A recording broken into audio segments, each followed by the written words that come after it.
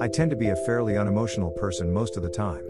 Logic and planning are usually the way I approach life, with occasional outbursts of emotion when I'm excited about something or something has irritated me to the point of losing control. Empathy isn't really something that tugs at my heart very much, and outrage for me is more of an intellectual exercise almost all of the time.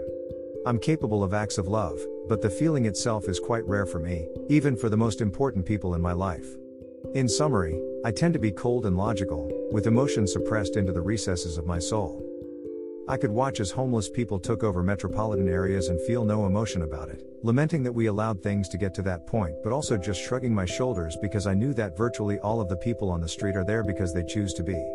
I watched as Russia invaded Ukraine, and the news coverage of all the suffering there, and was rationally concerned for the citizens who are suffering through that conflict. But war happens all the time, and the Ukraine conflict is no different, except that it involves a world power being a bully to a smaller nation.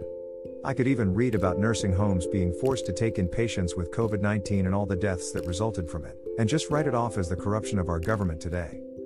Some events, however, bring the emotion deep down inside of me rising to the surface, and it boils over into pure outrage.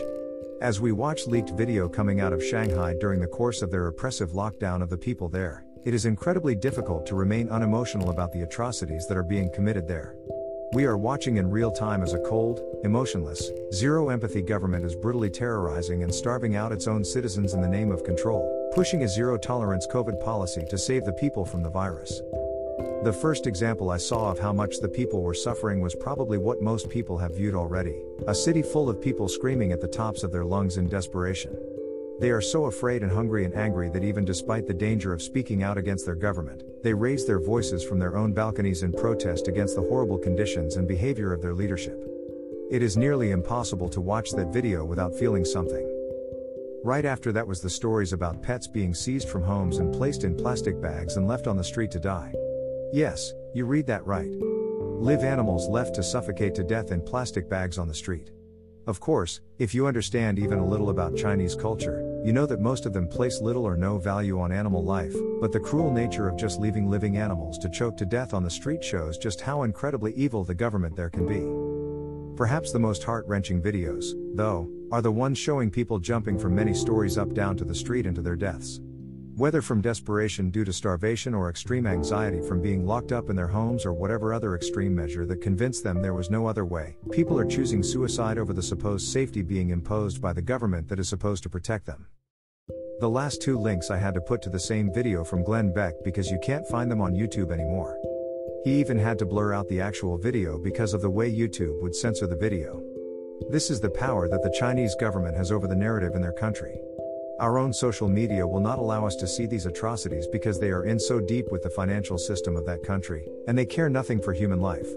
As long as they get paid, the world can burn as far as they're concerned. It boggles the mind how this isn't on the front page of every news outlet in the world, condemning the Chinese government for the horrible genocide it is now committing against its own people.